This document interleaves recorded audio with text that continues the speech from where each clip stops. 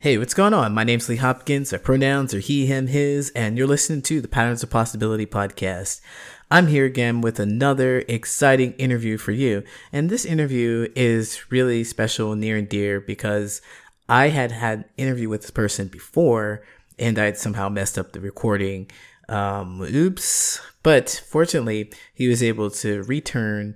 And it was so interesting because he has such a long life. He had lots of experiences that the experiences that we talked about in the first episode, which is Forever the Lost Recording, we didn't talk about much of the same thing. We had other things to talk about. And this is probably the best introduction or preface that I've ever given anyone. I'm getting better with it, but I definitely did not introduce him. I did not introduce him.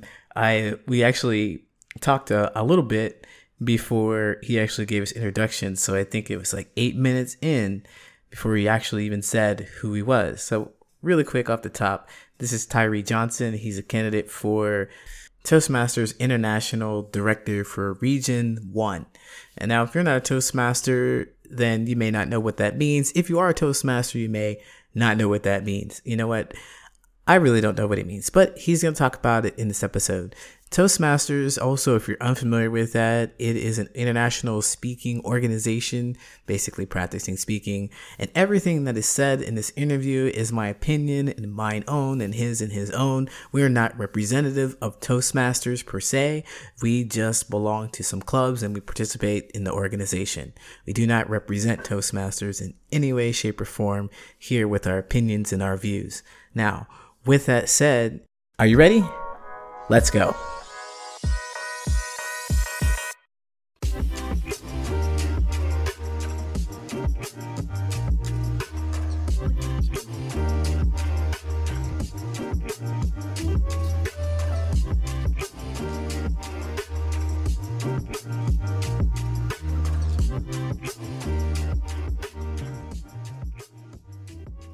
Wow. So our district 57 wanted to have some presenters, and so she and I are going to team up to do something on evaluation. She won the evaluation contest some years ago, 5+ years ago, but I just won it last year. And so I won it. Yeah, I won it for the district. I'm the inaugural evaluation speech winner online. Oh, I see. Online. So yeah, they get to ask you about your experience, right? Because it's a whole different ball game because there's a lot of different things you can look for. It's since the evaluation contest has been going on, I've been asking women, going to the contest and people were evaluating. They're like, well, right, instead of just evaluating your stage presence, we're going to evaluate your video and how you appeared on Zoom, your sound. Are we on now? We can talk about that. We are on now. We are on now. I have my thoughts. So first thing I got to say is I enjoyed the experience. Mm-hmm. But it does reflect how our interactions are different now. And have you gone to a conference before? Yeah, I've been to. So in real life, the camaraderie, the warmth, the exchange. So as I was preparing, we were all in a breakout room and then we come out with it. And I was number 2 out of 9 contestants, right?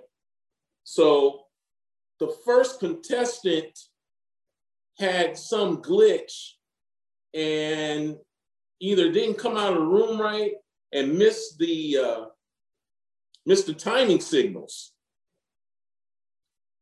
And, they didn't have a correction. So I came in, I made sure that I saw the timing signals and I did my thing. And I was a bit surprised in that the target speaker was a brother from Canada. Oh, right? Yeah. Yeah. Roger Caesar, really good guy. I recommend, if you want an introduction, I'll do that. He was a really good guy. Gave a strong speech. He had been district champion, international semifinalist multiple times. right? So he gave a really strong speech. Yeah, they allowed you. Oh man, that'd have been hard for evaluation contests. Well, so I'm telling this story because out of that I won, and he was impressed with the feedback that I got was it was a race for second place. There was no doubt that mine was the best. That's what I heard. I can't say for sure. I was nervous. I didn't take it for granted, but just the colloquial saying that I heard, they said I did a really good job and I deserved to win. It wasn't close. So with that, Roger reached out to me. He said he was really impressed and he wanted me to come speak to his club in it's outside Ottawa. And so I said I would. And so he and I talked about it. And I said, you know what? I don't want to just talk about the experience. I'm going to put together a workshop that will involve my experience, but also he wanted to know, how did I do it and everything. And again, this kind of reflects on it didn't get recorded. I'm like, oh man, you gotta be kidding me. So I have my notes and everything, but it really made me focus on not just what I did and how it happened, but could I won't say replicate it, but could I build something, a trail that other people can follow to use? And so with that, I created like a 40 plus minute workshop, and I can divide it in two 20-minute things on what I call it, engineering winning evaluations to the next level. Wow. Engineering winning valuations to the next level. So, and throughout the whole workshop, I have something for everybody. If you're just starting out, you're a new Toastmaster, you got a few speeches under your belt, you've been around for a while, and I got stuff for the competitors. All right. That sounds good, man. I think that's a really, it's a really valuable thing. I mean, it's a very necessary thing for evaluations, especially for people who are going to be judges and stuff like that. They have to know what to look for, even though, we got evaluation contestants up there, they're competing for something, but the judges, what they see and how they mark it on the page is very important. Yeah, right. So with that, going back to the point that kind of gets my ire though, is, as you were saying, now the judges evaluate, the current judges evaluation says nothing about your technical setup, says nothing about your background, says nothing about your stance or your delivery. I think it's 4 areas. It's your analysis, your recommendation, your technique, and your summation. And they're not all equal weights, but most people think about their analysis and their recommendations, right? Right. And for me, I say most competitors will tell you, and this is what Cynthia Stott will emphasize, a lot of people get eliminated because they don't even do the summation. So as a competitor, you need to know what that, but overall, just knowing what the judge is supposed to look at and what human beings are influenced by is what I take in consideration, right? And I think it's something that Toastmasters should really go back and revisit. I think they're going to have to revisit this for any of our competition, because I've heard too often people criticize, oh, you need to stand up. You need to have your camera here. I'm like, that's not what currently you're to be evaluated on. I get it if you think that's important, but where's that on the bottom line? I've always heard that evaluations are, they're part evaluation, they're part good information for the speaker, but they're also entertainment for the audience. So that's where I would come in. I'm thinking, well, if you're going to sit down and you're just going to read off your paper, then that doesn't seem like entertainment. You know what I mean? Right. But okay. And I'm just going to go back. who did you hear that statement from? Does that carry weight? I mean, and I'm not going to say does it carry. Should that carry weight with all the judges? So that's what I'm saying. If that's your conception going into it as a judge, I would just want to make sure everybody's on the same plane, taking in that same information. Because you could be right. I won't argue with that, but everybody should be focused on the same thing. It's like I'm not looking for this and they're looking for that. Like, how are we supposed to come to a fair conclusion? Exactly. A fair consensus with that. Exactly. Yeah. So, Tyree, we've been talking for a moment. I didn't ask you to introduce yourself. That's fine. Sure. I'm going to ask you to introduce yourself right now. Who you are, what you do, what we're talking about Toastmasters. Why are we talking about this stuff? Right. So my name's Tyree Johnson, and I'm a repeat guest with Lee Hopkins, Patterns of Possibilities. Patterns of Possibilities with Lee Hopkins. That's what I am right now, his guest. And I currently live in San Francisco, California. He and I know each other through Toastmasters. My claim to fame is I've been paying Toastmaster dues for 20 years now. So, and he's about to get I could have been invested in the stock market, but I invested in myself over this time. There you go. And it's been some time, so you're about to get your comeuppance. You're going for something. What are you doing? Yes, I am a candidate. I've been endorsed by the International Leadership Committee of Toastmasters to run for Region 1 International Director. Nice. And I don't know. I mean, there may be Toastmasters or people who aren't Toastmasters who don't know what that means, but that's okay. There are people who are Toastmasters that don't know what that means. It's an important title up there. And some people, they're not in that long enough to know what that is, to get to that level. So I'm really glad to have you here. I'm glad that you said that you would come back. I know he said it's a repeat guest, and it's the first time you're hearing them because I messed up the recording the first time. Right. But, real quick, so I'm going to make my plug now. I'm going to do it in the end. You want to know more about it, go to Tyree, Tyree, 4, ID.com. That's my website. You'll hear more about why I'm running, what I'd like to do, how I'd like to serve. Find me on Facebook as well. Tyree, 4, Reg, REG, 1 ID on Facebook. And of course, all that's going to be in the show notes. We'll make sure to put that in there. Yeah, definitely. Yes. I'm going to put that in there. So, there's a couple of things. Well, our last meeting, we talked about a lot of stuff. I took notes. So there were some things that were just so interesting to me, being a couple of them is historically Black college, youth empowerment. We talked about that. And then towards the end of our conversation, we probably talked like an hour and a half, but at the end of our conversation, we started talking about civil rights and how Martin Luther King Jr. was alive when you were young, and like how far back that seems to be for me, how far, like people just kind of say like, well, that was so long ago. Actually, it wasn't that long ago.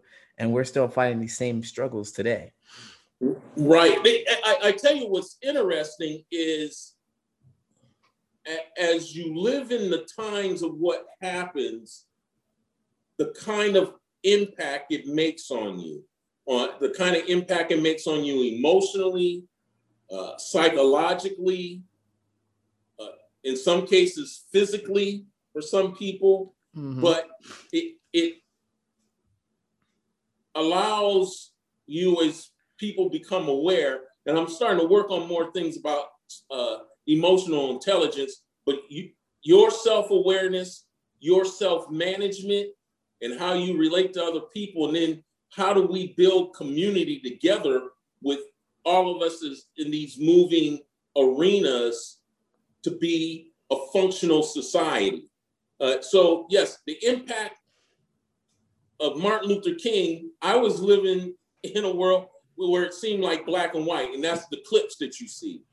But the struggles were real, and blood was shed, tears were shed, bones were broken. A lot of people went through a lot of heartache to get through that era. And the 60s, a lot of people came through the 60s, felt like there was energy for hope, but the assassination of JFK and then Martin Luther King and then JFK's brother, Robert F. Kennedy, was devastating. It was devastating. And in today's time, the mass murders that take place just recklessly all over is devastating. So I think about the young people who I work with today and what things could have an impact. I work with a lot of Asian Americans here in San Francisco. And so the AAPI anti-hate campaign is real to me. Mm-hmm. It's real. And as other people say, you don't know what it's like to be Black. I wouldn't know what it's like to be under attack as an Asian American or Pacific Islander, right, and be accused and looked at as a virus, right? Looked at, but the struggle is real, and so therefore you can have empathy, and I can have empathy in that, and want to say we all collectively got to have each other's back and expect better from each other. Yeah, exactly. And that's what connects us. That's what keeps us together. Although those instances were so long ago, well, it seemed long ago because it's out of touch. You can't really empathize with it, but that pain is still present and real. And it doesn't just appear just because of that in that history. It appears here, it appears there, it appears with different people. We all have that same kind of struggle. And I think the issue that happens or divides us a whole lot is the denial that anyone else has this real struggle or has any other feelings. Like, well, hey, the Oppression Olympics is this term that I heard. Yeah, like you ain't got it as bad as I do, man. Like, what does that matter? That doesn't matter. It doesn't matter. Yeah. That becomes a false narrative of division and distraction, in my opinion. I think maybe this was something that came up around last week. For me, part of my journey going to a historically Black college, Johnson C. Smith University in Charlotte, North Carolina, I'm giving a shout out to that, class of 77. It wasn't until my senior year that a friendly rival, we use the term frenemy, it was a brother who I knew always wanted to try and show off he was intellectually superior to all the rest of them. And he was kind of throwing me crumbs. He's like, man, you kind of smart. Why you hang out with all these dummies, in my fraternity? I was like, I'll show you. I took a political, constitutional law class in political science. I didn't have to take it, but just out of the challenge that he put out there. But in that class, I learned about the Fred Korematsu case versus United States and how the United States government, I'll say legally, but certainly immorally, imprisoned Japanese Americans unfairly, took their property, bugged them up, and it just became a boss move to imprison people of color. They weren't Black, but they were Japanese. And it was crazy. And to this date, that as far as I know, they are the only group of people who receive reparations from the government. Because wow. Let me just throw this out there. There is a very good documentary film I recommend called 9066, Executive Order 9066.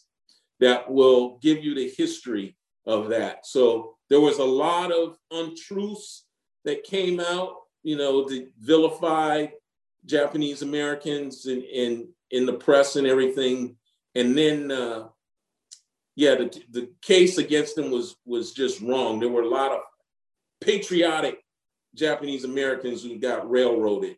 And Korematsu took his case to court and did not receive justice. But over time, we've seen it. But I would highly recommend that film.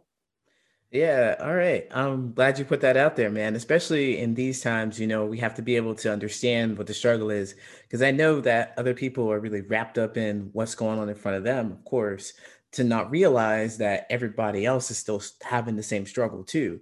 And if Right, we just kind of help each other, we can get a lot further. right. So, pardon that understanding. I appreciate you putting that out there. Yeah. I mean, because for you and I, as black men, we understand the both the big and the small picture of Black Lives Matter. You know, and to me, to know wherever it kicked off with Trayvon Martin, um, but to me, I was born the year Emmett Till was killed down in Mississippi. Yeah. And just even now, it turns my stomach to just see on the technology that we have today all the cases of police brutality that take place, and that is really disturbing. And as we're right now, we're going through the George Floyd case, Hmm. but that's just one arena of the oppression that we deal with. Right, right. It's not just a physical, like an overt thing. It's so interesting too a lot of people believe that, well, racism is over. Like some people are just discovering racism still exists because they Right, haven't been close enough to any of these experiences or ignoring them because they don't need to necessarily get into it. right, They're like, well, everyone's like me. They have the same opportunities and they're able to do the same things I am. Yeah, but there are other things that are happening that you're not paying attention to, whether you want to ignore them or whether you're just not interested in discovering more about them. It doesn't matter. Just the fact that they're there doesn't mean that everything is the same. Like you just don't understand other people's experiences. That's what I'm getting at. And that's right. that. And if it's willing or unwilling to understand people's experience, whatever it is, if you don't know about it, then you really can't say too much about what it is. So Lee, I want to tie two things together, and that is, I'm glad you are doing your podcast and putting it out there. And if this at the ground level, I hope that it continues to grow and you get more people to listen and learn. Because I was listening to a PBS report that was talking about the George Floyd case, and it's not being reported. They ended the reporting on like new whatever it is, Newsmax One and Fox, because they know their audience. They don't want to expose their audience to it, and them as a media company want to market their stuff, so they Mhm. don't want to expose it. Exactly. And which goes to your point that if people don't know, they won't care. Right. And And but if you're in a marketplace that controls the messages that you get, then that kind of furthers that along. I mean, to me, why isn't the George Floyd case important to Fox News listeners? It should be. it should be. It should be. I mean, there's no argument here between you and you and me, but Right, right. But like, you can see the dynamic of it, one to have the message, but also the messengers who deliver it. And so, yes, they can, it was obvious news, but now they suppress it, and they can have all kind of other opinions or just distract you with the other shiny objects that happen in the news. yeah, There's people, I know George Floyd thing. We'll give 2 minutes, we'll give 30 seconds on that, but we'll have a live report on, these people crossing over the border in Mexico and, why they're disturbing our peace and all that kind of stuff. yeah. I think that to your point about that is, the way we want to look at things is it is responsibility if we have to see this and know that it's real, if we have to acknowledge it, then that really means we have to do something about it. And that really even comes down to, we're looking at this giant level kind of thing, but if it comes down to our lives, our regular daily lives, and just involving us and our experiences and what we're doing and our patterns of behavior, if we step into something and we see this and we like see we're in a relationship that's not going well, and we just try making excuses for it. All right, this is all right. This is the way it is. This is the way it's always been. I'm good with it. I just need to be better. And to take a moment to stop and analyze the situation and realize that there's something that needs to change, and that's something that you have to do to change it. Right. People don't like that so much. That's really difficult to put it be in a situation. It's a lot easier to say, well, I'm just the victim of circumstances. I don't know nothing about it. This stuff keeps happening to me. Oh, why oh me? Instead of being like, well, this is happening. Looks like I have to do the hard work, the introspection, to take a moment to change the situation.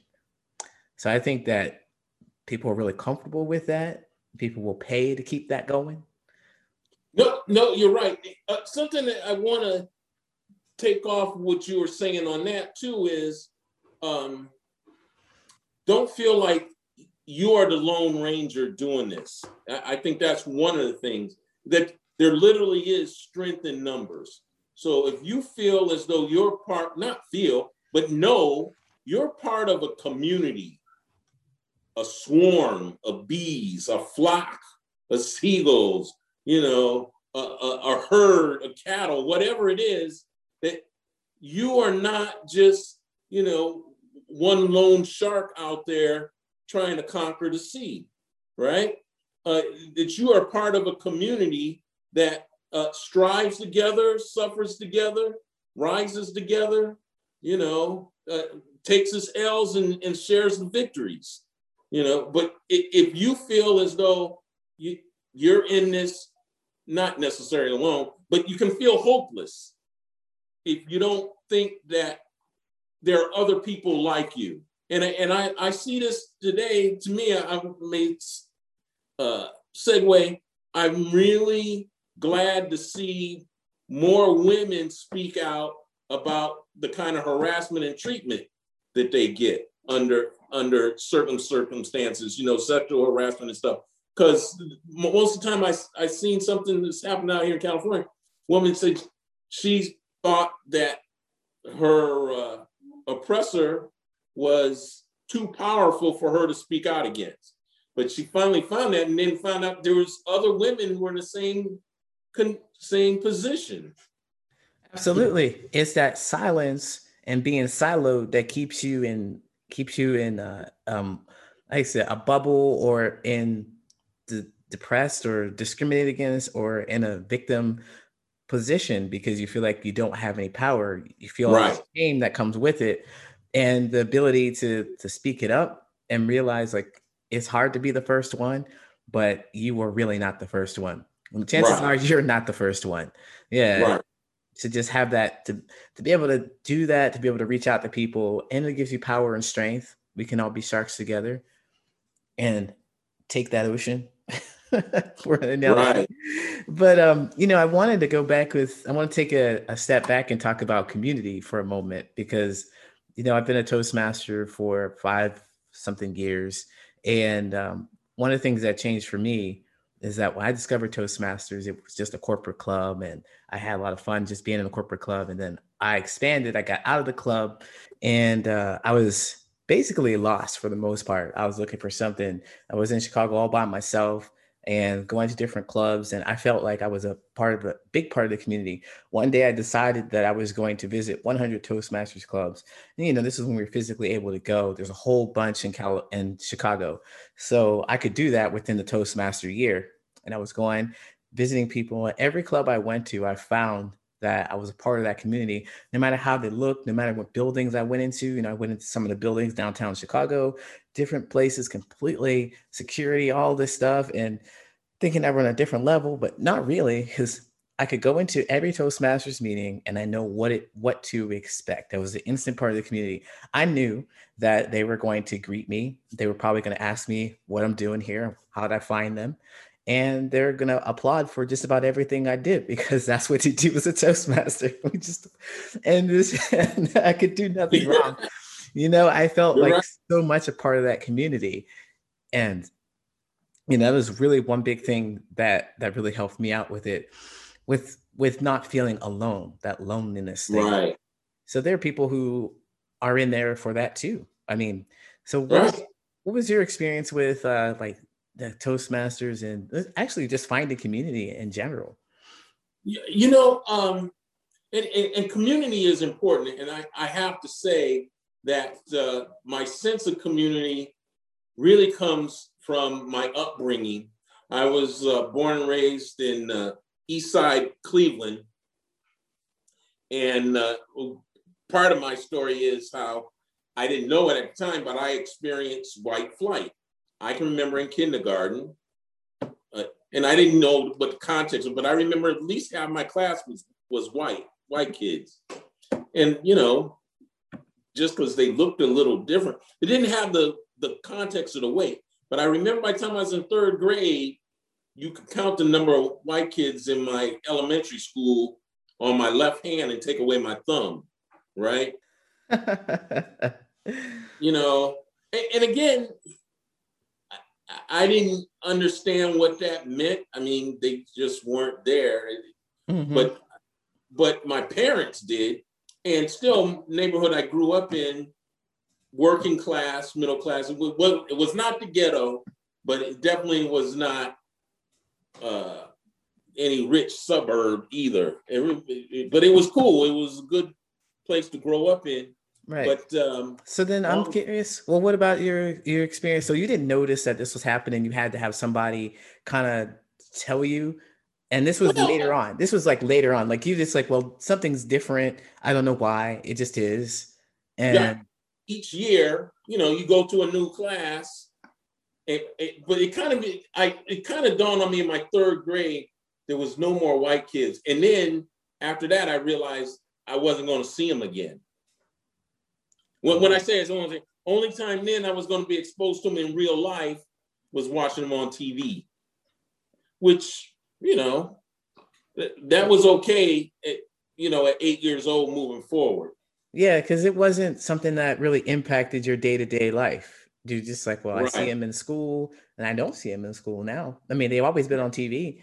So, right. And I imagine your neighborhood, did your neighborhood change too? Yeah. Well, see, and it occurred while in my formation year, because I can remember in first grade, there was a white kid named Matthew. I won't remember his last name, but everybody called him Skipper, and we had to exchange phone numbers. So he and I would call each other. So it was I enjoyed that. So I think the whole thing, when we go back to community and the emotional intelligence, is one, being self-aware, but also being connecting to other people. So had Skipper and I continue to grow as friends from, 5 years old to 15, I would have been able to, whatever social paths we would have crossed, I would always say, this is my boy, right? I've known him since we were 5 years old. Mm-hmm. And I would hope, he and I would have had that kind of connection that we would have vouched for each other. Yeah. So there was a big part of this, I guess, peek into another community that you may have been missing because you didn't grow up with another person who was like, had a different social status, right, and different upbringing and probably a lot of different experiences. So you missed out on an opportunity. Both of you actually missed out on opportunities to peer into each other's lives and like, well, your experience was this. Oh, mine was that. Right. Or to that, not just see our differences, but see our commonality. Mm-hmm. Right. Definitely. So that part of it. So I go with that. That's my background. But then my community became my neighborhood, literally my hood, and to this day on Facebook, a lot of guys talk about my elementary school, that playground, Gracemount, is gone. But, playground legends were born there. I'm not going to say I was one of them, but I can make up a good story. But to that degree, well, that's when our Facebook, talking about Gracemount. Then my junior high school, Alexander Hamilton, it's gone. There was all kind of stuff that went on there. So then that was my first affiliation. Then I went to a historically Black college, like I said. Mm-hmm. And so that was a community. That's still a community that lasts with me soon 50 years. We'll have 50 years together. But The other one is I joined a fraternity, Kappa Alpha Psi. That's another one of my communities. And since I've been in California, and I would say more so in San Francisco, I've been part of a church community that has really been very supportive for me. I'm part of Temple United Methodist Church. It's one of the, I'm going to be careful using superlatives, but it has been one of the most enjoyable, insightful experiences for me because it is fully integrated. I mean, we have a pretty even balance of African Americans, Africans, Caucasians, Filipino. Now we're kind of short on Hispanics, but Chinese. So we have the whole mixture, and we all get to. There doesn't seem to be a pecking order of, of the, like you were saying, what it was, the oppression Olympics. Yeah, definitely. Yeah, because you're all connected on this really one important thing that's really important to all of you, which is religion. And so if you're solid there, you can always draw back, even if you're having some differences in what you do at home, what you eat, what you wear, how you think, or in some other instances, you can always draw back like, yeah, well, we all have this commonality. We can meet right here. Even if we step off in this direction, we can come right back to this, and we can see each other as people who have the same religion, have this commonality, and then be like, oh yeah, you're human like me too. Yeah. Right. Flawed, everything else. And if nothing else, within my belief system, I'll just say this one, I won't stay too long on religion, is Jesus Christ's two great commandments: love God with all your heart, all your mind, and all your soul. And second, he said, is like unto this: love your neighbor as yourself. So that's what makes me want to dig more into emotional intelligence, more into community building, more in those things, because when I reflect, it's like, love your neighbor as much as you love yourself. It's like, sometimes I struggle loving myself. Yes, I was going to jump on that right there. I was going to be like, well, there's some people who just don't know how to treat themselves. They just don't know. They don't like themselves that much. And all right, well, I'm doing what I'm supposed to do. I'm treating you just like I would treat myself. So F you. That happens. Mm-hmm. That happens. And it just goes, no one's perfect. We are all flawed. But it's just interesting how much of that can be self-inflicted. To put it like, some of it's self-inflicted. Some of it does come from the greater society in which we live in the world. And then other parts of it is what, I won't say from the greater society. You can say you have haters, but I just don't believe people got enough time to specifically be hating on patterns of possibility. I just don't know who's out there, Lee, plotting your demise. I mean, who got that kind of time and resources? I'm not big enough yet for them to hate yet, but I'm going to say though, I see your point with, who has the time to really hate on something that is small and insignificant that really doesn't impact their day to day. But there are some people out there who are dedicated to looking for anything to cause or anything that is not is the source of their problem. Is something else that's a source of their problem. And they're also, on the other hand, there are people out there who are dedicated to finding people who want to amplify them, or they're interested in, who like they see community and they're really searching for people who were just like them, or they can see commonalities in, rather than what they're looking for that's different in other people. And, I wanted to step back on the hierarchy thing. We talked about that just for a moment. And, I always think that there's a need for people to feel more important and more significant than other people. And I feel like that drives a wedge in the ability to build in a community. Because if, we're out here, whoever it is, trying to help and be supportive and saying, I see how important you are, and I see how special you are, and I see myself in you. And you got somebody come along that says, you ain't nothing like me, I'm much better than you. That's problematic too. So have you found that in your community at all? Because you've been a part of several different communities. I'm curious, like, how you handle that. Yeah, I have seen that take place in a lot of different arenas.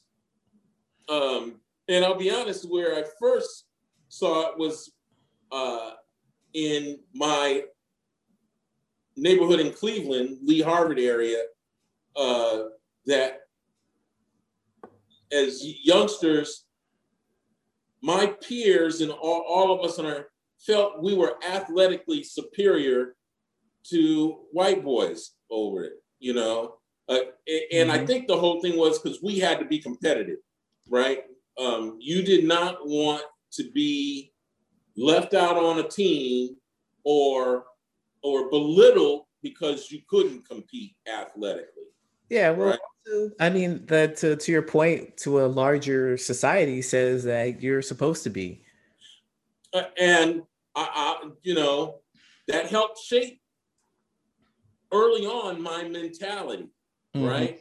Um, I'm glad I evolved past that, you know, but now I can see how it plays out in a lot of different arenas. And I something that came up in our last conversation was my father, both my parents did not try to feed me with that, you know, athletic dream of I guess, maturity. yeah, being to going to the NBA or the Right, just kind of those narrow paths that black people were told right. that they could be Like that on. was on. Yeah, like yeah, we've seen Red those trope. Like that's the only way out, Mm-hmm. right? Um, Yeah. but yeah, now at least or someone now say rap is the only way out. But there now we need to really expand all the venues of improving yourself. And I don't want to just say your way out, but a way up and how you bring people up. So be Mm-hmm. aware. This is the thing now. As I'm older and I look back, it's like, yeah, what would have happened had I gotten some kind of $1 million contract? I always think about this. You could be in at 21 and be done at 24. What are Yep. you gonna do with the rest of your life? And that money, Can you're be not gone. gonna make that kind of money after that. That could be enough to stretch. So you may not have to work at a $40,000 level income for the rest of your life. But if you're spending the money like you're making $1 million every year, who's teaching you how to handle your finances and to grow and to Right. build and do other things, right? Right, because if you always just had, if you got that, it's about having that mindset. And you talked about emotional growth and intelligence, about having that mindset where, if I had $10, I'm going to spend nine as soon as I get it, then that's what you're going to keep doing. You got $1 million, you're going to keep spending, and then you keep spending. The next thing you know, you're like, well, what happened? I Right. didn't know that this was going to happen. I didn't know that I should have prepared or anything like that. And so financial wellness is a part of it. Just that instead of just being that one thing who's really good at um, sports or rap or just actually just one thing, financial literacy and those kind of little things that aren't really amplified as much are the things that are very important to know more about. Right. So your parents didn't just say, hey, go for that dream of being a basketball player. I mean, they could have certainly been like that, but they would also could have said, hey, but mind your finances. Also learn this. Also do, Right. yeah. Right. And I'll be honest, my parents gave me bit rudimentary stuff. It's like you need to save, you need to do this. They were no financial wizards themselves. Um, Mm-hmm. they put some aside, got some insurance, bought a home. That, that That's seemed to be that I know, but that was, that's a I lot. mean, That's a that's lot, man. substantial. But Yes. now we live in a world where there are so many different venues to express yourself and find financial I won't call them adventures, but just financial pathways to better yourself, and that you're going to have to be mindful. And I would say for everybody coming up, you're behind me. It's like the old, now the old, I'm gonna work a job for 20, 30 years and get a pension and retire. That's out the window. Yeah. Ain't nobody trying to do that either. Yeah, right. Yeah, you're right. Nobody's trying to do that now. It's not, one, it's not available. Mm-hmm. Two, nobody's trying to do it. I want to be a YouTube star, I'm sorry. That's what people after me are thinking. Like, I want to be the next internet sensation. I'm going to make all the money that way. But I guess, people in my range, like almost 40-ish. I can't believe I said that. Late 30s. And that pension stuff is completely gone. It's gone. Right. It's not for us. But yeah, to that point though, don't you teach financial literacy or something? Or that is part of some of the curriculum that I teach with, and I'll bring this up. What I do for employment, and what I really do as a passion, is work with high schoolers on getting their first job. So helping them understand the attitude that they need to have, along with the attentiveness that they need to have, their manner of behavior moving forward. Because 14 years old, you can tell all of them need seasoning, but you can see those who are going to be proactive in taking care of themselves. And if nothing else, yes, I'm teaching them how, not in these days, they'll get direct deposit. So there's no need, depending on your circumstances, there's no need for you to go to the liquor store or keep that, try to cash the money, keep it under your mattress or anything like that. Yeah. You get a direct deposit, and that you need to put some of that money into a savings account. Right. If you're not going to go to college, you don't have to go to college, but you need to have a goal for whatever you're earning. Exactly. Right? Mm-hmm.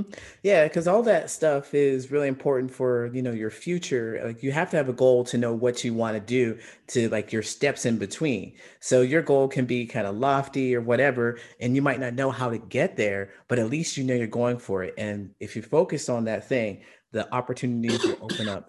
And back to your point about not having the experience with your friend that you could have grown up with. Skipper, you could have grown up with him and had these experiences, knowing more about each other. And I think about the kids who need this seasoning because they're not having this experience in this other world. I think that when you step into a community, when you step into a job, you get to be around people who aren't like you, instead of being in the place that you always are, where you constantly see people who are just like you. You got to step out of that realm and know how to interact with those people. And so this ability to see different people isn't always available for them. So you give them that ability to like, okay, this is how you talk to other people. This is your mannerisms that you need. These are other things that you need to know that you may not have been taught, because school is not going to teach you how to do your taxes or anything like that. Right. Let alone. So let me just go share more about my journey. So I went to a historically Black college, and I was fortunate to get a fellowship to continue and go to graduate school, get an MBA from a Big Ten school, Indiana University. Mm-hmm. And then that's where, for me, my journey opened me up, because now I realize, so this is going to be my background. To me, this is what I got to compete against, right? There was a handful of Blacks in that. I mean, when I say a handful, and count them on your two hands. I would say more than a handful, but no more than 24 of us. As I recall, there was probably just a 12 of us, and I would say a handful of them were my friends. Some good friends of mine, and we all had a similar mindset, how we're going to compete academically and athletically within ourselves. I was the only one out of my group who came to California. Before I wrapped up, I talked to Hewlett Packard that was in Silicon Valley, and I decided to come here. Most of my friends stayed either in Chicago, and that's where I was going to go. I said, man, I suffered through too many cold winters. I was like, man, let me see what it's like out here first. If it doesn't adjust, I know what Chicago and Cleveland was going to be like. Or I could have went to Charlotte. But yeah, so that was a major shift to me understand. That's when I started HP, we had a Black employees association of some type. And that's where the solidarity to me really kind of came together. We all knew, for the most part, on a campus of, let's say, 3,000 or 4,000 or 5,000 people, there was definitely less than 100 Black employees. So like in my department, I was the only brother who was in finance when I first started. Wow. So when you were in finance, that's what you went to college for? Because there were some things that I was curious about, in college. You said you played sports. What was that? Basketball, football? No. When I got to Smith, I bypassed my freshman year playing football, and then they wanted me to redshirt, and I was good enough. I learned how to swim in elementary school, so I wound up getting on the swim team, and I swam 4 years at Johnson C. Smith. Now, I wasn't breaking Mark Spitz records by no means, but it still allowed me, again, my competitive nature to do that. And in retrospect, it was easier on my body. Yeah, definitely. And my psyche. This is one of my stories I always said. Man, I never forget my sophomore year in practice. Rumor came out that there were some pro scouts. We had one or two guys who either got free agent chained out. We had one guy who was like second round pick by the Browns. So anytime you heard that there was pro scouts out there, it amped up everybody. So everybody wanted to show out. And we were killing. I saw guys just, doing too much, tackling them out of bounds, or trying to show how tough and aggressive they are to impress these scouts. And I saw something happen to somebody who I realized, and it was a good guy on our team, and this knucklehead tackled him out of bounds, and fortunately he didn't have major knee damage, but knocked him out for that game simply because he was trying to impress these guys. And I was like, you know what? I that's when I internally, I went home, I was like, I know I'm not going to the pros. Whatever notion I may have had, I was like, I know that's, or I know I'm not willing to work that hard and be that maniacal.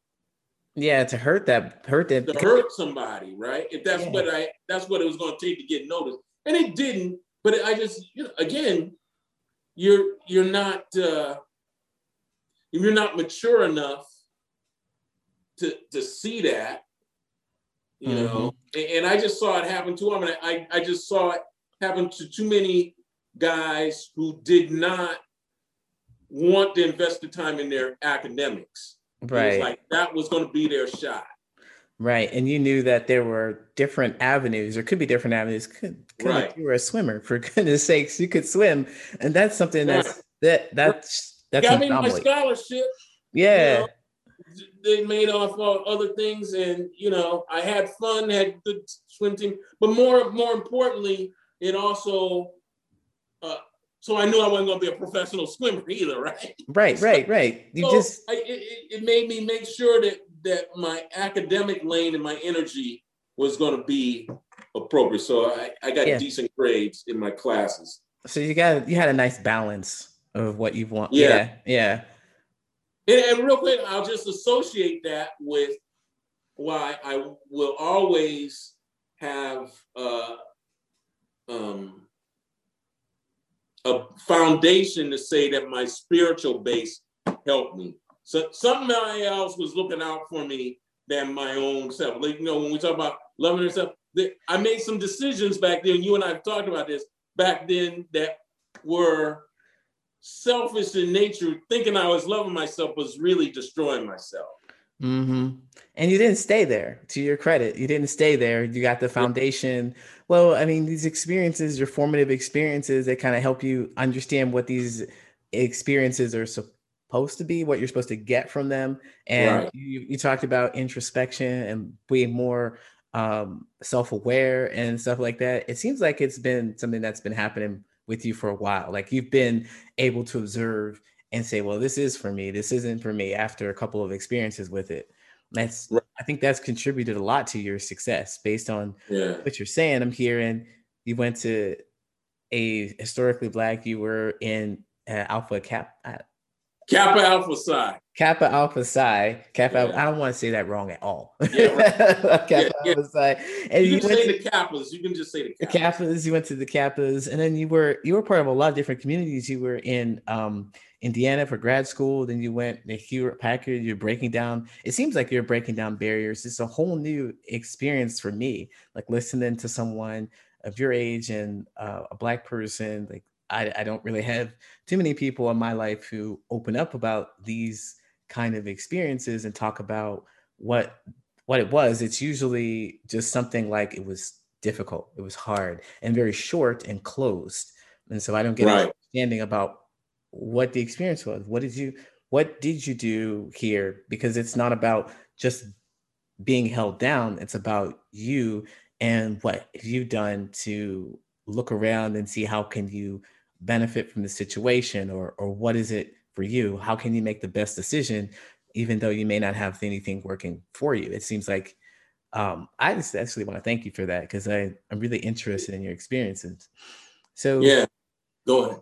yeah, I said this you've been part of several different kind of communities, and it seems like you've been successful and a big part of them. Like I don't want to say hero, but I can say that because I don't know what other word to use right now. But I mean, you've Yeah, been well that's fine. liked. You've been well liked in these communities that you've been in, right? You've been on the Yeah. swim team, and people have liked you on your swim team. You've been cool with the people who are jocks, who are people who are academics. Like how is that possible? What do you do?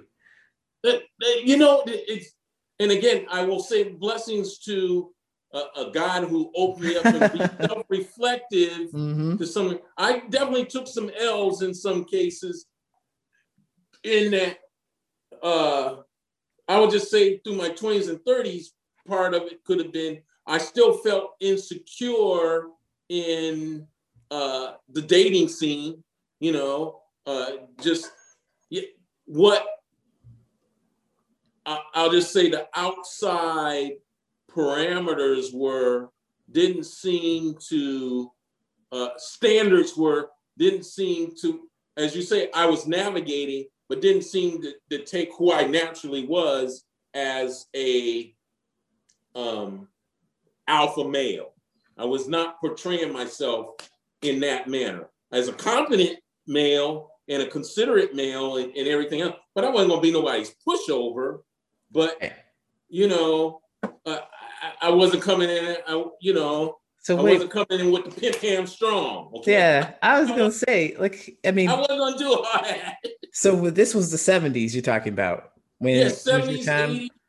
Mm, You know, that was it. Now, in retrospect, that was, I won't say it was a facade, but that was the imagery that was put out there. yeah, It is what I say. It became a male fantasy. Guys thought that that's what they had to do. Girl, with any self-respecting woman who I knew back then wasn't going for that. right. And but now I can say this in retrospect. You needed to be confident, uh, collected, whoever you are, and it was interesting for someone to try and be their true, authentic self, and that's where emotional intelligence comes in. Understanding where society is, but also having awareness of who you are and how you manage your emotions, and then interface with other people, right? Definitely. We are still learning about, well, now it's toxic masculinity. We have words for the things that happened 40 something years ago. We have words for it now. We're just now unpacking that and Right. meeting a lot of resistance with it too. It's like, I've always been doing it this way, and women love it this way. And they're like, yeah, some were like, yeah, we love it this way. Some are like, no, what are you talking about? This is terrible. Like, Right. so Right. we're actually having a conversation now, whereas back in the day, it was like, no, well, you need to be this way, and there's no other visibility to how you could possibly be. Right. Right. Right. Right. Right. Certainly not in the popular culture, Yeah, you definitely. know, and it was really hard in the it, or you were going to be Dude, all I have going through my head right now is Shaft. Just that's okay. it right Right. there. Or the other part that wasn't stated, but there was the other one, or you were going to be the stereotypical church guy, so you're always going to go to church, you're always going to do this. And, I just know enough people who've gone to church who are, you can't be a living saint. You can work toward that, but no one's going to expect you to be a living saint and not have problems. Right. Right. Mm-hmm. So that would be the other part that would be not as, it wasn't promoted, but it was another expectation of the culture. It's like, okay, no one wants you to be Fred is dead, the drug dealer, or the drug addict. That was not one. Right. But in certain neighborhoods, being the drug pusher and or the gangster, if that's what it took for you to get money, that's what it was. Hardworking guys, but still, when we talk about toxic masculinity, it crosses all economic classes, Definitely. races, Mm-hmm. situations, and all that. And I think, yeah, I'm glad more of that's been exposed. Definitely. Yeah. I think of when I think of toxic masculinity, I think of this idea of course, just not being your authentic self, which is the most important thing is to be able to be authentic and to have this ability to be somewhere in between this hardworking guy who has some problems. Like you have to be able to be open. Like I think about the role models that may have been on TV. I'm thinking about that TV show Good Times. For some Right. reason, the guy that popped into my head. Now he's a hardworking man. He John Amos, I think it is. John Amos, yeah, he was Yeah, the Amos. main patriarch, yeah. Yeah, and so, but he did have real problems. But he was always like, "I'm the man of the house. Like, I don't have any other feelings. I gotta provide. That's what it is." Right. And but there's other sides to him and his character and his story, and is the same with other Black people and other people in general. It's like, yeah, sure, you're Tyree, you're probably not that dude. You're not probably not that dude. You're somewhere in between. I'm somewhere in between. I know I'm not the most masculine guy out there either, but I am genuine and I want to be honest. And I think that I'm not gonna have to raise my voice or be any kind of toxic because I mean, I think I've lived that, I've been there and I've done that. And I know it doesn't Right. work. It doesn't work for Right. anybody involved. Well, and to me, to your credit, I mean, and I wouldn't say this is an overstatement. You living in Chicago is me observing. I mean, there's a lot of not just toxic masculinity, but violence that takes place behind. I don't know what it is, but the shootings and the violence that takes place, black on black crime is notorious in Chicago. So I think about that, and actually, I had mentioned from one of my best friends. I was best man in his wedding, Charles Davis, who's a psychologist there. But just knowing that here's this thing that I don't know what it is that means that the conflict has to be settled with gunfire and somebody's death. Yeah, and it's really tough, thinking about that.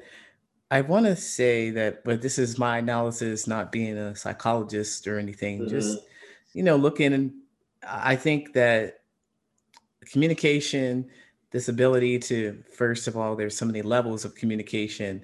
And I think there's this intuitive communication. I think that's the most powerful where, you step in a room and you kind of feel the vibe of the room. You kind of know how things are. You kind of know how people are feeling in the room. You don't have to say anything to each other.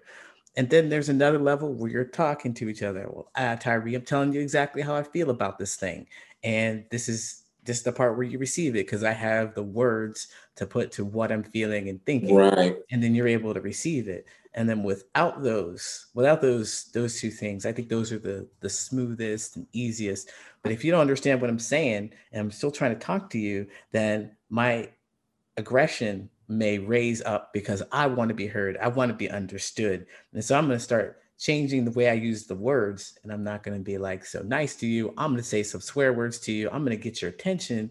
I'm going to say something like that. And then you're still not hearing what I'm saying. I'm going to insult your character. Pay attention to me. This is what I'm trying to say to Right. you. Right. Then, all right, well, you still can't hear me. I'm going to punch you in the face. Right. Oh, Oh, it's interesting how you built that. Those are very interesting, and that progression can take place like that. yeah, And so, absolutely. And if you still want to hear me when I punch you in the face, then I'm gonna erase you because you don't need to be here if you can't understand me. right, right. And it's interesting how that started with. Again, I kind of go back to yourself. It's like I don't feel respected. I don't feel like Mm-hmm. you think I count, so I'm gonna show you. Yeah. Yeah. And you hear these in colloquial sayings. Do you hear me? You hear what I'm saying? Hmm. Oh, I don't think you hear what I'm saying. Yeah. And you don't think you think I'm playing? You think this is a game? You See? know? Yeah, exactly. It's that. Ooh. And what is it that drives you to want somebody to understand you before you can be comfortable with the fact that, hey, he don't understand me. That's cool. Can I just be like that? You know, some of it I will just say is biology. Knowing that there's a little bit kind of knowing the effect of testosterone on your brain will push you in that direction. You Yeah, know, and you have testosterone. to manage that. Mm-hmm. Yeah, so awareness about who you are, awareness about yourself, and everything like that. I learned that when I used to get angry, well, often it was quick, it was easy, and I would just feel myself. I would know that I was angry until after I've already done something, and then after I started to slow it down, I realized I get real hot, and and then it happens. Now I'm at the point where I feel it coming on, and I could like recognize that the biology is changing. There's something going on there, and do something like take a deep breath, take a couple deep breaths. I read Right. that somewhere, but yeah, it's that awareness of who you are before you can do anything else. Like know what's Right. going on inside of yourself, your mind, your physically, your biology, and all that.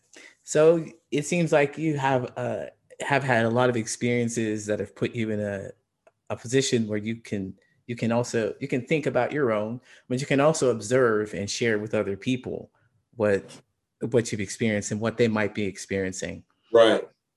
Right. I can remember now. I don't think it happens. Doesn't happen that often, but the times where my temper got the best of me really gave me time for reflection. And one of them was that this one thing incident happened that I will always remember. So anytime I feel like I got triggered, I was playing a flag football game against a heated rival, and it was arguing always back and forth. And then there was some argument that was going on with the referees, and I just kind of removed myself from that so I could focus on the next thing.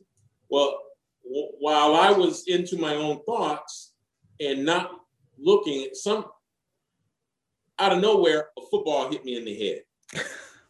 And if somebody was looking from the outside, could have been some kids playing or whatever. But for me, and it hit me hard, it blindsided me. Oh, Right? Because I turned around and went, bam! And it just triggered it. It's like there was a guy on the other team. I just immediately said, he hit me in the head with that ball and I'm gonna kill him. And mm. I went after him like I was a werewolf. I mean, I got all heated up and I'm cursing and literally, this is what I remember. It was one of those things. People were holding me. and I could see my hands trying to get to his throat. And my fingertips were there, but I didn't get it. And then enough happened, I settled down, and it was on their side. So I had to walk across the field, and granted, this was low-level recreation, but friends of mine, and more so I remember, like, they were like wives or girlfriends of my teammates were there, and they looked at me like I was a monster. And I'll never forget the look on their faces. And I was like, oh, so that's, it became one of those things. Oh, we weren't necessarily close, but I knew in their minds that it would have been one of those things. That, did you see how angry he was? He was a madman. Yes. Those are the kind of things that don't erase. It's like, oh yeah, he's a nice guy, but don't piss him off. Yeah, and so I really like that you brought that up as an example, and I think about that as in you saw the impact of your actions, and you Right. were like, "Do I like what I see?" Right. And it made you the awareness about how you impact other people around you made you like pause and made you consider. Well, I got to be honest. I mean, that's how I was, and I mean, because I had teammates, or I've been in other situations where I knew guys had guns. I never saw them, but it was a whole thing stopping somebody from going to their car to pull out their tools. And I think about that. I was like, whoa. Like we were saying, it's like, you're not hearing me. And I'm so wrapped up into my feelings that, I have to not just, doing the I'll kick your ass, all that, break your jaw. It's like, no, because to me, that's not an empty threat you got to throw out there. Yeah, exactly. And one of the things I think would stop people from doing that, or at least this emotional energy that comes by so strong, is this idea that they have a goal out there, and they're like, well, how does this impact my goal? Like, I want to do XYZ, and if I punch this guy in the face, then I'm going to jail. Is this going to hurt me in some way? Or is it going to mess up the relationships that I have with other people? And I rely on these people, or I love these people, or I'm important to these people. Am I going to disappoint someone? I mean, it's that idea that you have something else out there. So back to your program about teaching the young people how to get a job and stuff, I feel like, well, that gives them a little clarity. Like, all right, you're 14 and maybe you can't have employment till you're 18. That's going to inform the years that you do in between. Right. And not make rash emotional decisions. Because I'm glad you brought that up. It's like what you were just describing, that scenario is, reflection, whatever. But when you're younger, that doesn't necessarily, I'm just saying, how old were you before you were able to slow down that thought process to think about it? I was like early 30s. Okay, see? You could let the match it when you were 12. That's 18 years of, it's possible, nuclear explosions. And here's the other thing, Lee, that goes along with that, is that not only that, easily you could have had co-conspirators and collaborators in with you, right? Yeah, I mean, after the fact, they've been like, oh, why did we do that? But in the meantime, do it, man, go on. Or that, I wouldn't take that. You know what I'm saying? I wouldn't take that. That's so true. That's so true. Come on, we're going to do this. We're going to do this together. Right, come on, man. Whatever. Yeah, you got to represent. You think you're going to allow him to punk you like that? Or you're going to be disrespected? I'm laughing because I know it's true. And there have been some experiences. So yeah, I can hear you. But plant that little seed in there, still give them. Hopefully give them something to consider other than just this path or just the voices that they hear. Yeah. So that's a good point, man. That's a Yeah. good No, point. I'm glad you know. Actually, okay, I got to tell you one more story. This is the one. This is the one that I'll just tell this. So I bought my first house, and I had a set of housemates that we were having a lot of fun. Said it was that I was one of them was saying, I says, I don't want us to get stopped for running a bordello in this joint, right? It was crazy. And but one of the guys, his name was Michael, was out of work. But our mutual friend kind of co-sponsored it. Says, hey, let the dude stay here for a while. Let help him get on his feet. I'll chip in on his rent, right? And back then, I don't know, $200-300, to stay in the room. Well, back then you only had a landline. Mike is on my phone. He don't want to clean up or anything, and he's gonna tell me to be quiet on using my phone when we're all doing stuff. And he just did it in such a rude way. I was livid. I pictured myself, and my boy had to calm me down because he was smaller than me. And I pictured myself with a telephone cord around his neck. And then my thing was, I wanted to turn blue. I was not going to kill him, but I wanted him to think he was going to die. And then I caught myself reflecting. I was like, that's when you were saying, oh, what happens after this? But man, it felt like 30 seconds to process that. Wow. Because really, wasn't even thinking about the outcome, but just, again. And then as I was thinking about doing that, then I was like, oh, I don't want to kill homeboy. I certainly want him to feel some pain. And then, then I thought about if I did that, if I'm not going to kill him and not going to dispose of the body, he can call the whole 9 yards. This will be a bad situation. Yeah. But I was still angry at how, and a couple of my friends who were there at the time, we laugh and joke about it now. But at the time, and they would call me by last name. He called me by, said, Johnson, you just need to chill out. I was like, dude, you need to get off my phone and get your ass out of my house.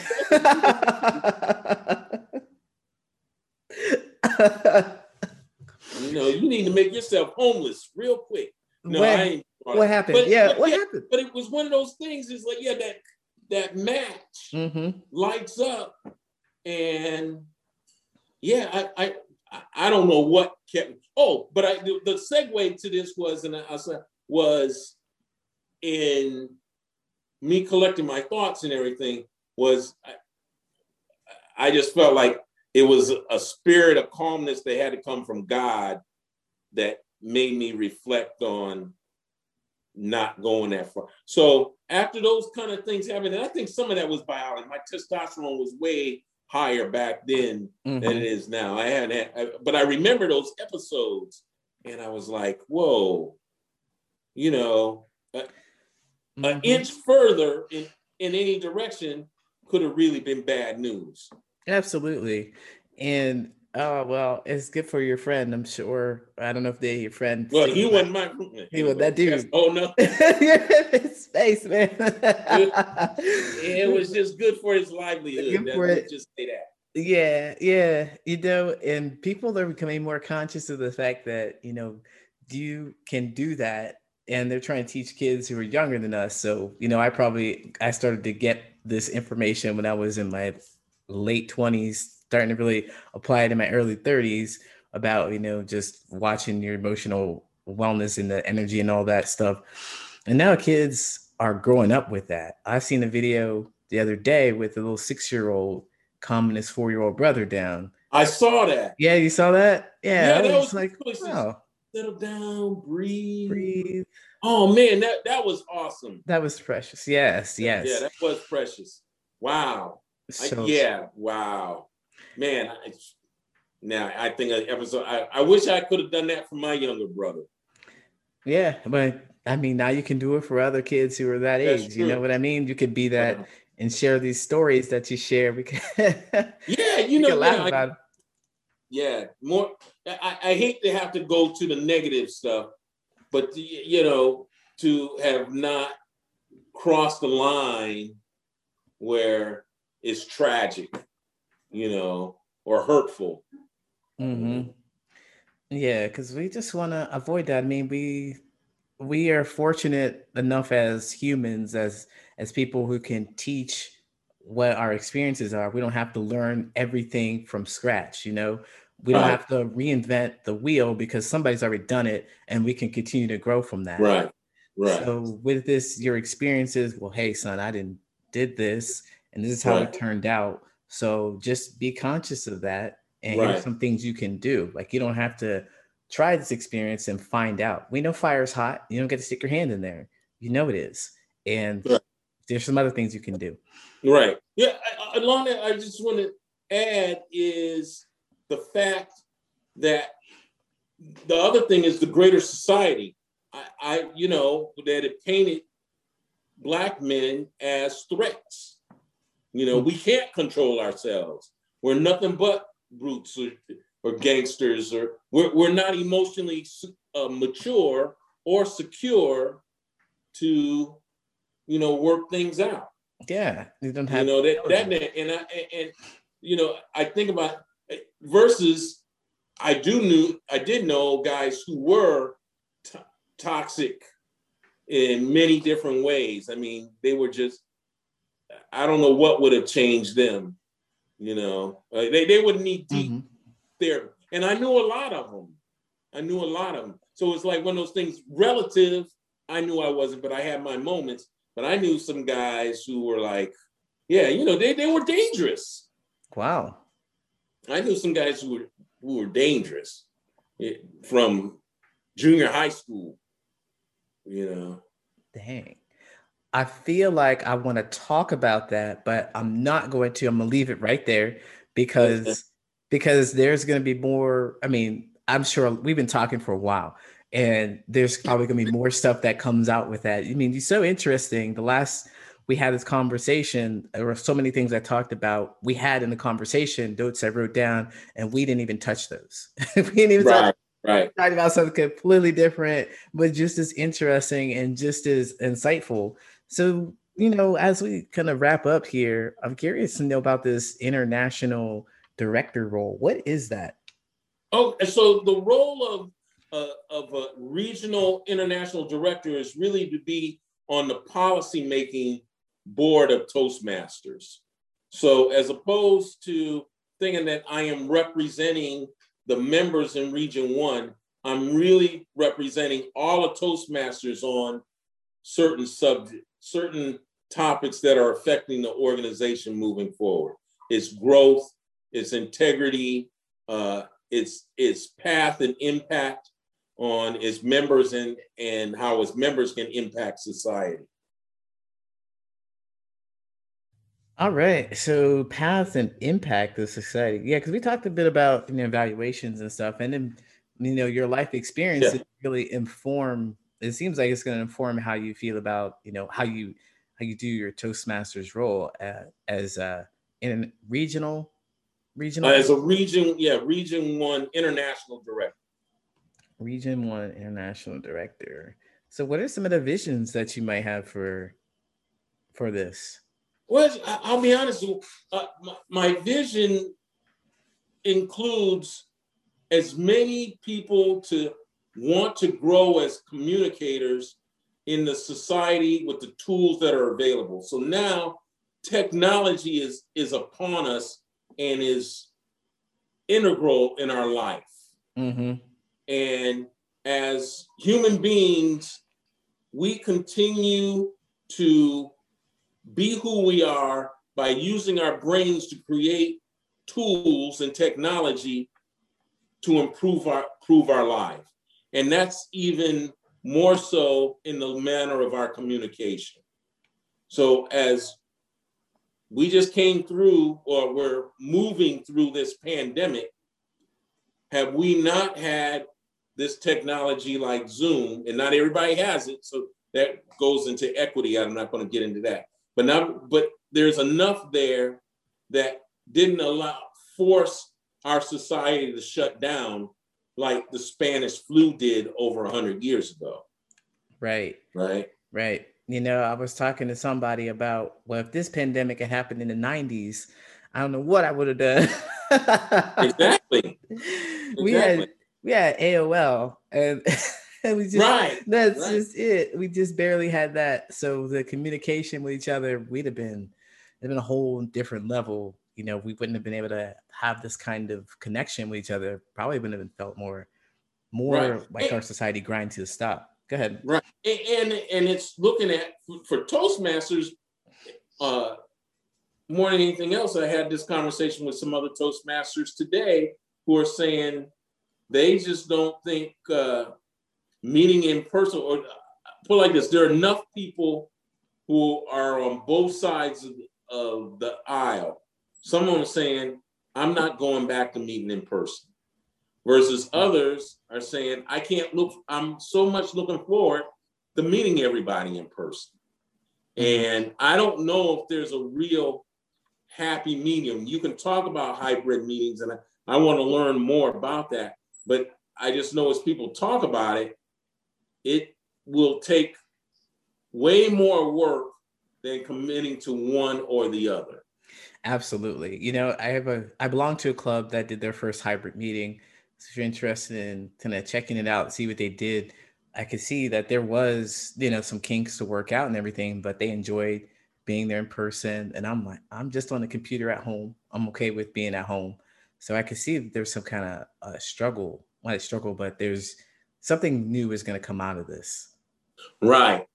Which, again, is for Toastmasters, but I say the greater society. As we hear, you know, at least a lot of tech companies, but I would say all kind of companies are saying our office footprint is going to be reduced by a significant percentage. We don't need two things. Companies says, maybe we don't need all this office space, and their employees are telling you, I don't need to come into the office to do my job. Right on. Right on. I don't want to go. And therefore, you know, we invest, that becomes part of our economy, building buildings that house people to do business. Now, you know, for generations to come, the next set of houses need to be built so that you can have a home office, right? And maybe you don't need as much space, as many buildings to be built for offices. Maybe more of that can be converted into something. It doesn't even have to be converted into homes. Make it open space for our environment. I was going to say that. Maybe it's something open for recreation or some kind of community building, because, you know, after you're at home for so long, you're going to want to come out and do something. So, yeah. I like that. I'm going to vote for you. Oh, okay. There are a lot of people who do that. So the other part to that is, yes, that our environment is, and I pay attention to this, our environment does make a difference. So Toastmasters needs to realize that how we live makes a difference, and how we share our lifestyle patterns make a difference, right? So we as communicators and leaders, we can influence the kind of decisions everybody makes for us to live together better, right? And to say, yes, Lee, I mean, yeah, I really think about this opportunity for us to know each other. How would I get to really know you? Right. Because, you know, the best scenario I could kind of think of could have been, I could have met you at a Chicago Toastmaster convention, and we could have bumped heads, we could have changed numbers, and then what happened? You know, typically, I won't say typically, but too often, oh yeah, we had a good conversation, we met for lunch, Exchange numbers, let's say Out of sight, out of mind. Yeah. Out of state, out of mind. Mm-hmm. I might. Versus this way, mm-hmm. you know, yeah, it's not just a blank phone call, but we can progress in the knowing, and the distance is not it, and the level of communication can be connected. Absolutely, absolutely. Yeah, there's this ability to reach further than inside of what we can just see. Like we can just the people that we bump into, that we experience in the physical realm, but I mean we can actually talk to people all over the world. There would have been, I can't even think of an instance where I would have run into, like you just said, at the Chicago convention, but there are so many people there. Right. And even if you were on stage and you were a big figure, it'd be like, well, I'm busy doing something else, or I got my own group of people that I'm here to talk to, or whatnot. So I would have missed out on this opportunity to have this kind of connection. Right. So you're saying that we should capitalize on that? I really do. I think that again, our humanness, our humanity craves for deeper connection. Mm-hmm. I think that's the thing. So how can we use the tools, the technology, to further deepen our connection? Right. So that still comes down to us as individuals desiring to make that happen. Right. Yeah, absolutely. And bringing it to the forefront. I like that. I like that idea, because I'm all about connection. So when you do this, as you know, on your platform, because Toastmasters was a big thing for me to help me connect with other people as well. So I'm looking forward to seeing you help facilitate some deeper connections. People use this technology in a different way. Right. I totally agree. And it is interesting. You know, our tagline is where leaders are made. And that's a good tagline. But I just think there's a lot of different layers to that will help us become leaders. As you know, and we can go through what are leaders, why do we need leaders, how do you make leaders, you know, and all that. But that's where I like continue to talk about emotional intelligence, because before the paradigm was the leader was the Roman god, or you know, your physical stature, and yet history has still shown us that there's myths or stories about those of physical stature, but we see those who have persevered use their wit and or had a strong heart muscle that cared for people enough to make the movement go forward. Mm-hmm. Yeah, those are the kind of leaders. Those are the best kind of leaders. So, Mr. Tyree Johnson, I want to thank you so much for coming on. Can you tell everyone where they can find you once more? Sure. They can find me on it, and I would really appreciate if they go to my website, which is Tyree, Tyree, the number 4, ID.com. That's my current website that has information about me running for Region 1 Director of Toastmasters. Also, you can please comment, like, you can go to my Facebook page, and it's Tyree, the number 4, Reg, REG 1 ID. And you'll find content there. I'm trying to beef that up as we talk. I'm also on Twitter, Tyree 4ID on Twitter. And yes, I'm putting together a LinkedIn page, and as well as find me on Instagram, on IG. I was gonna say Instagram. I'm on Instagram a whole lot, so that's cool. That's cool. You gotta. I'm on Instagram, not as much as I follow it, but I need to be on it. I need to do more posts, so we can talk about that. Yeah, I find Instagram entertaining. I do too. I find it a lot more fun than Facebook. I'm not really on Facebook just because there's a lot of reading and a lot of like I don't know, opinions that you have to really get through before you can, I think, enjoy the whole thing. And in the Instagram, all you need is to look at these pictures that go by. I don't have to think too much. It's like, yeah, it's a different flavor, different taste for different things. So absolutely. However we do. Absolutely, man. I want to thank you again. Oh, wait. Lastly, so if I'm not a Toastmaster, I mean, is it still cool to connect with you? Yeah. Oh, yeah. Yeah. If you're not a Toastmaster, yes, you're a Toastmaster. I gave you those links. But yes, I'm on Facebook. I'm on Instagram. Tyree Johnson. Find me on that. Or my email, johnson.tyree, Tyre, @gmail.com. All right. Yeah. Thank you. Thank you. I appreciate you coming on again for the second time. We'll talk again. Okay, we will. Let's let all this marinate. Yes, for sure. Yeah, this was good. This is a quote that I really like.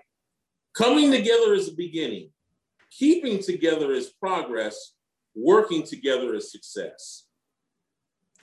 Nice. Thank you. Thank you again, Tyree Johnson.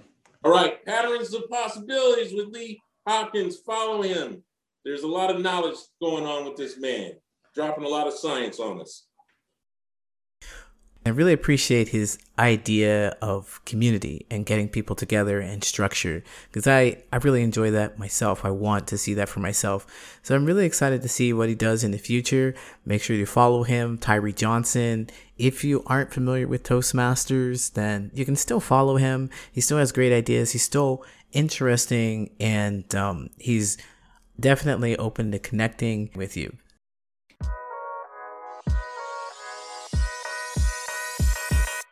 My name is Lee Hopkins. My pronouns are he, him, his, and you have been listening to the Patterns of Possibility podcast. I hope that you found today's episode interesting, insightful, and helpful in some way.